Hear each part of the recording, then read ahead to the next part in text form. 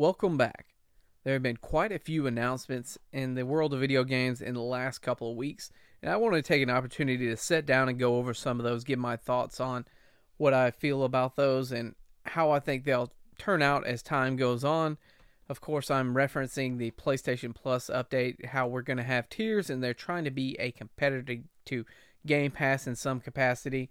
We'll go over E3's cancellation for the digital and physical events in 2022, though they do say they're going to return next year. We'll discuss that and why I think that might be a far stretch as we go on and more companies see they can do their own thing without E3, as well as the microtransactions in Gran Turismo 7, which has been covered quite a bit. There's a lot going on there, but that's typically what you're going to expect with games as a service. I wanted to give my thoughts on that as a whole.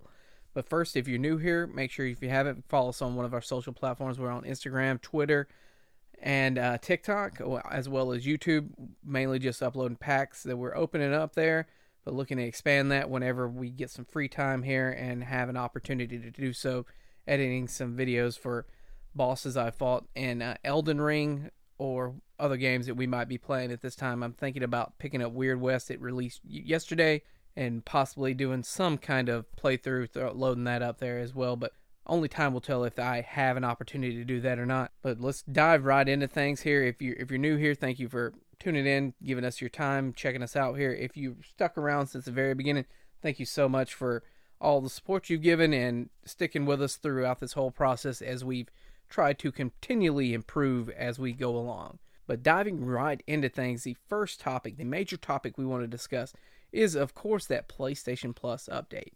They, of course, are moving more to a tiered system similar to Microsoft in their Game Pass experience, though it is a little bit different there.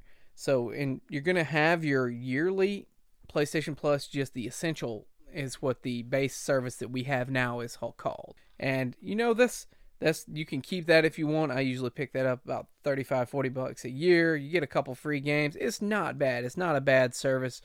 But they have upped the offerings for the other two tiers, and they have two other tiers.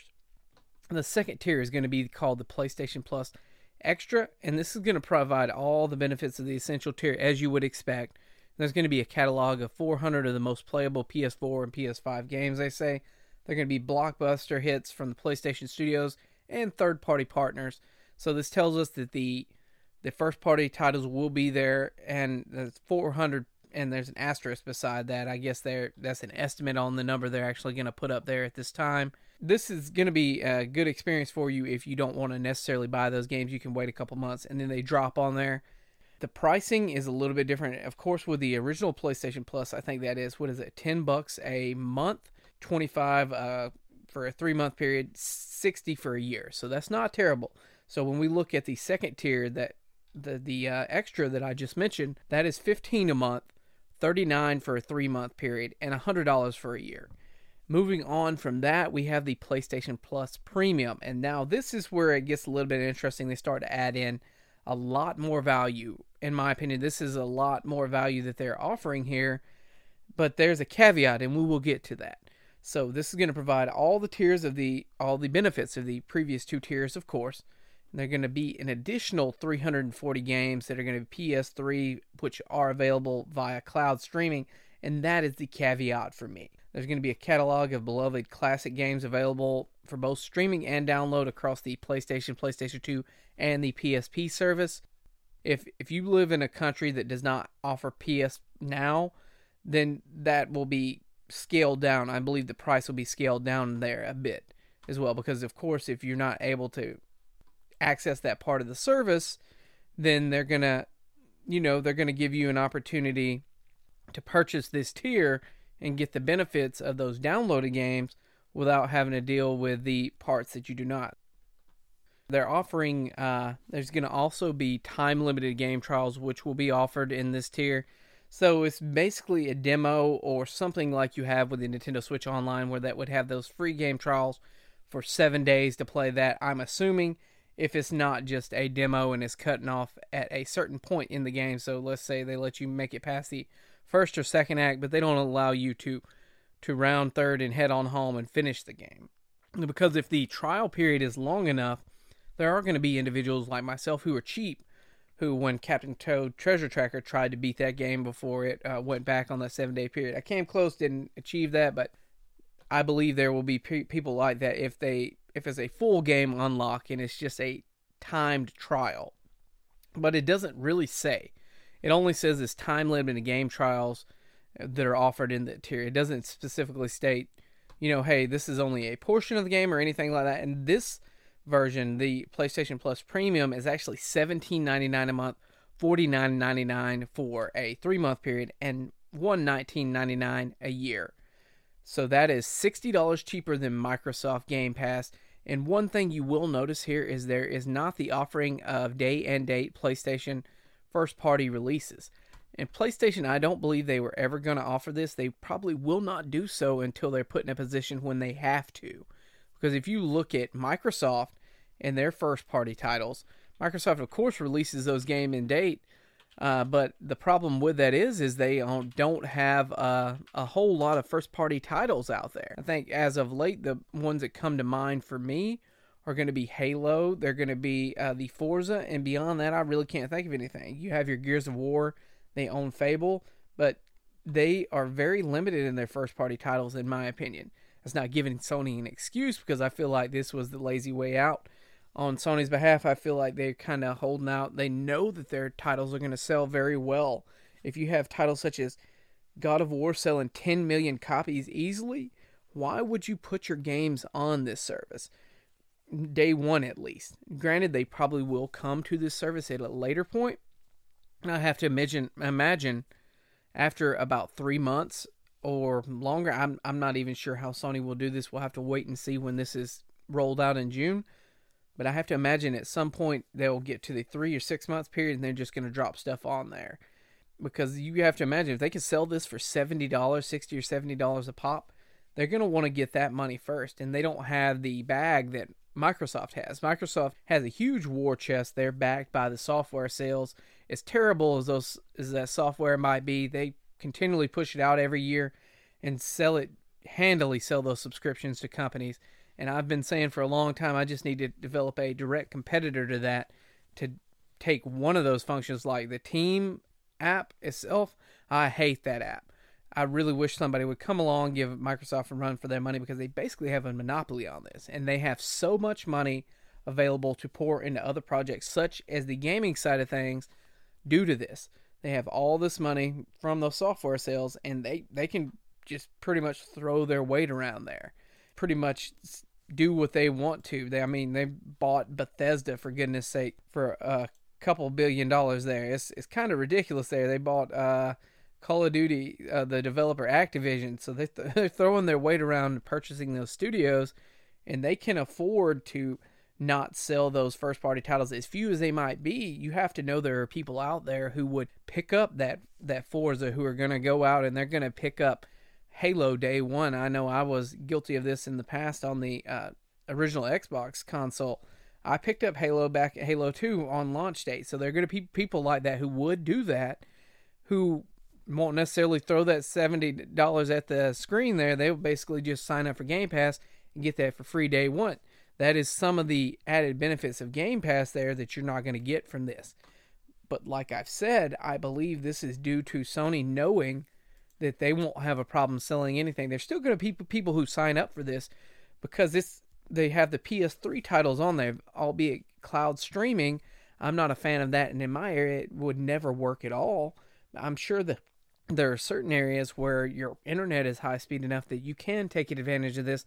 I'm just not the biggest fan in general because cloud streaming, cloud gaming is not where it needs to be. The closest people to actually get it right were Stadia. And I think they basically they're selling off the technology behind that, and they're shutting their doors on the Stadia project there. It would be nice if somebody like Sony could pick that up and take advantage, because you have the Google infrastructure there, the Google technology that they've come up with. And I know that Sony is using Azure, that is a Microsoft product, to try to bolster their stuff because they were trying to compete with Stadia. But now Stadia is a non-factor. They've shuttering the doors to their studio. They're not seeking to add any more first-party IPs that I know there. Just game streaming in general is not something I'm a fan of. There's too many problems with this. And I'm not a big fan in general of Sony actually locking backwards compatibility behind a tier on PlayStation Plus. That's kind of crazy to me. When you have Microsoft out here who was supporting backwards compatibility for a long time, and they garnered a lot of goodwill by doing so. They had several games that over the course of Game Pass and everything, they would just add in support for it. And if you had the disc, you could go ahead and pop that in. If not, you didn't want to spend the money on a costly game that had gone up over the years due to the rarity, you could just buy it off the game front. And I thought that was an excellent thing, and I really wish we could get back to that with Sony, but I don't think that's ever going to be a thing. Ever since Nintendo has been able to monetize their back catalog, it's set a precedent across the industry that, hey, I can take these older games that we have that these people are looking for, they want to play, they might not want to break out that old hardware, they might not even own that old hardware, and we can put it on here, put it as part of our subscription service, and hey, that's annual income there. For these companies, it's a good thing for them because it is residual income over time. It's guaranteed money if you want to have access to these. It's interesting to see that Sony has finally given us information about this. I guess you would call it a competitor to Game Pass, kind of, but without the day one purchases, it definitely loses some of its value there. The PlayStation Plus Deluxe, there's select markets. For markets without cloud streaming, PlayStation Plus Deluxe will be offered at a lower price compared to Premium, and it includes a catalog of beloved classic games from the original PlayStation, PS2, and PSP generations to download and play. So if you are in an area or in a country that does not offer PlayStation Now at all, that is going to be for you. So that PlayStation Plus Deluxe is going to take the place of PlayStation Plus Premium, and of course that would be there. And I have to assume they're going to knock about $20 off that. It might be maybe $10. Let's see, because we had the first two tiers there for the yearly, and I'm just going by the yearly here, and it is $99 a year, and then we go up $20 to the premium. So it'll be interesting to see how much they knock off there. I can't see it being a whole lot, though. They might knock $10 off there. They're not going to knock it back down to the extra plan, because you're getting extra benefits out of the deluxe plan, even if you don't have the cloud streaming, and cloud streaming doesn't work everywhere anyway. So that's not that big a deal to me, you know. But moving right along to that, I wanted to touch just briefly on E3 being canceled for 2022. It was announced yesterday by the ESA that the digital and the physical events for E3 2022 would be canceled. It would return in 2023. They stated they were doing this due to the health concerns behind COVID still. Man, I thought we were over this already, but I guess we are still there dealing with it. And I can't necessarily blame them. They want to make sure that everybody is safe. At the same time, I have to wonder how many companies are actually going to turn up next year, because if you remember last year, Sony didn't even have an event with them. If you can do your own thing and not pay an exorbitant amount of money to actually have a booth or have an event at this event, or have a display or any kind of announcement at this event, then by all means, as a company, you're going to be looking to cut cost, and this is just another way in which you can cut cost. Because if you can live stream a service, it is significantly cheaper for you, as opposed to flying people out, displays, setting up your booth, the whole announcement showcase. Now, don't get me wrong, I love E3, but I think it's almost outlived its usefulness at this point. In the digital age, when we're continually doing everything digitally, telework, everything, then it just does not make a whole lot of sense to me in the grand scheme of things. Also, another delay that we actually got was for Breath of the Wild 2. That's going to be coming in 2023. I know many people were looking forward to this, but with this year and the amount of releases we've had already, and then the games that are still to come that we don't even know about, I think we have plenty to play to keep us tide us over until the 2023 release is spring 2023. And maybe I'll have time to go back and finish Breath of the Wild, the original, before we even get there. But we shall see. And one of the final topics I wanted to discuss is, of course, Gran Turismo 7.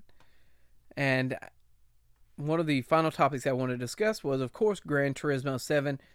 That, of course, being around the microtransactions in the game. Because when the game launched, none of the microtransactions were in there. The reviewers did not have information that it was going to be in there. They were given a part of the game, basically the single-player version, without any microtransactions after release.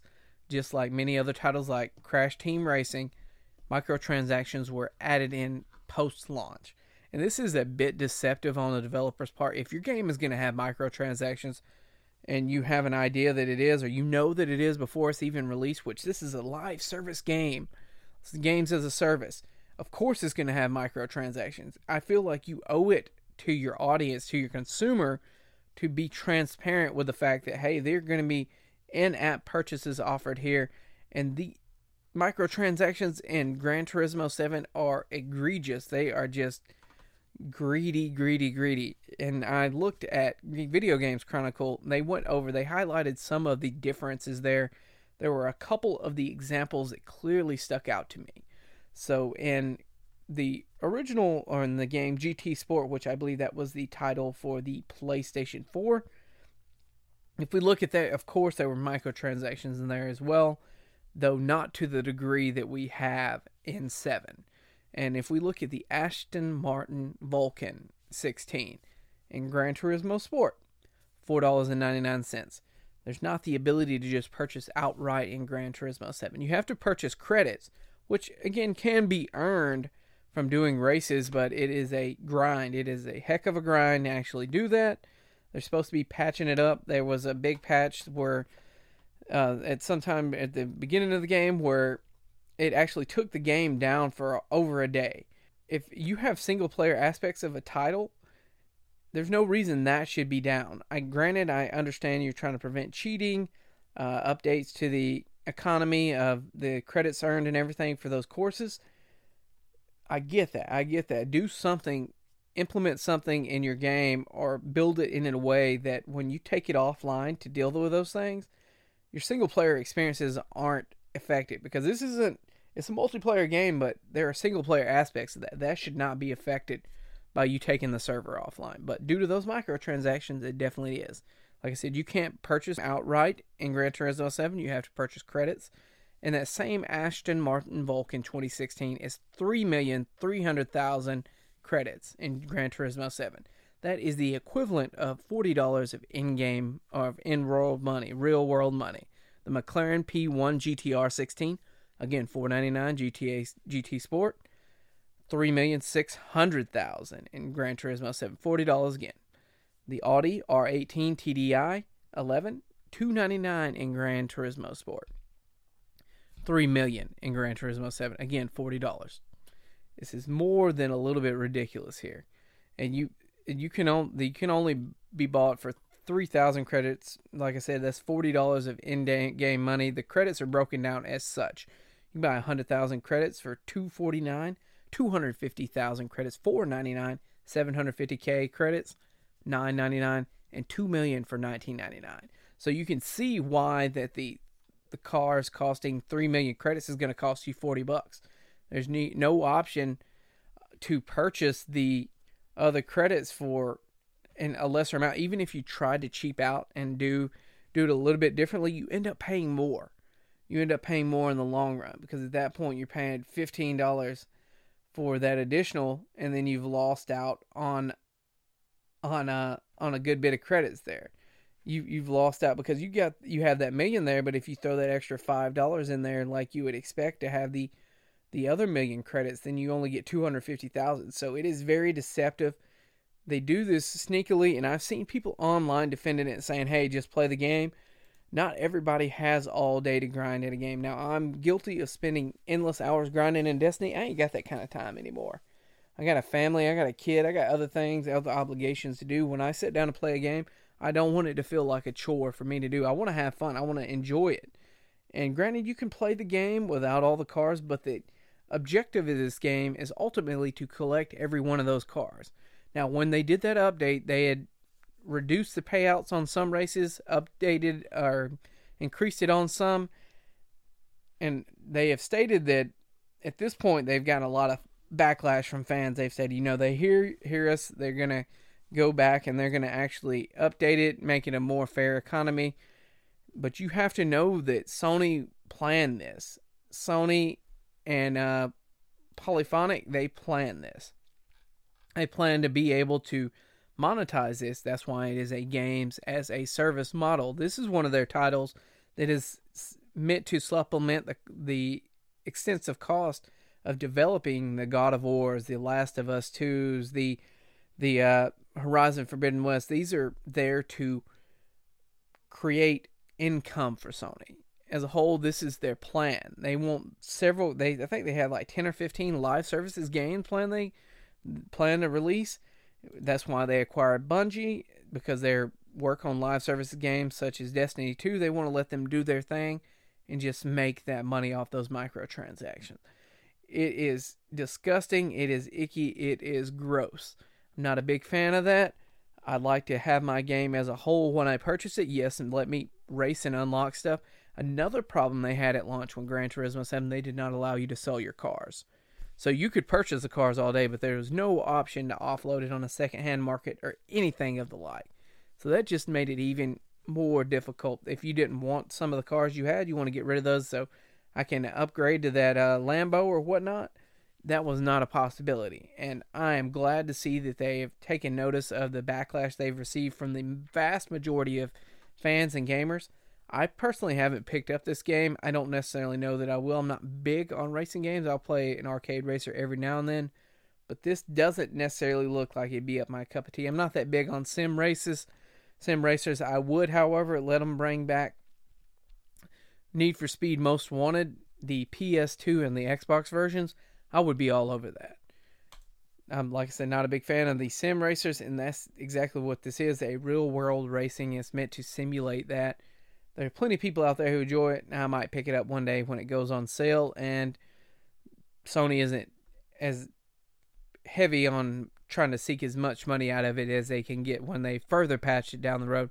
They are, of course, giving away some free credits as well for people who are upset about this. If you have Gran Turismo 7, just sign in. You can obtain those as well. I forget the date you have until a certain period to update that. It's like till April something, but if that's your thing, go ahead and get those free credits. It doesn't amount to a whole lot, but, it's something. It's a developer toeing the line a little bit and saying, hey, we get it. Here's a little something to make you guys a little bit less angry. And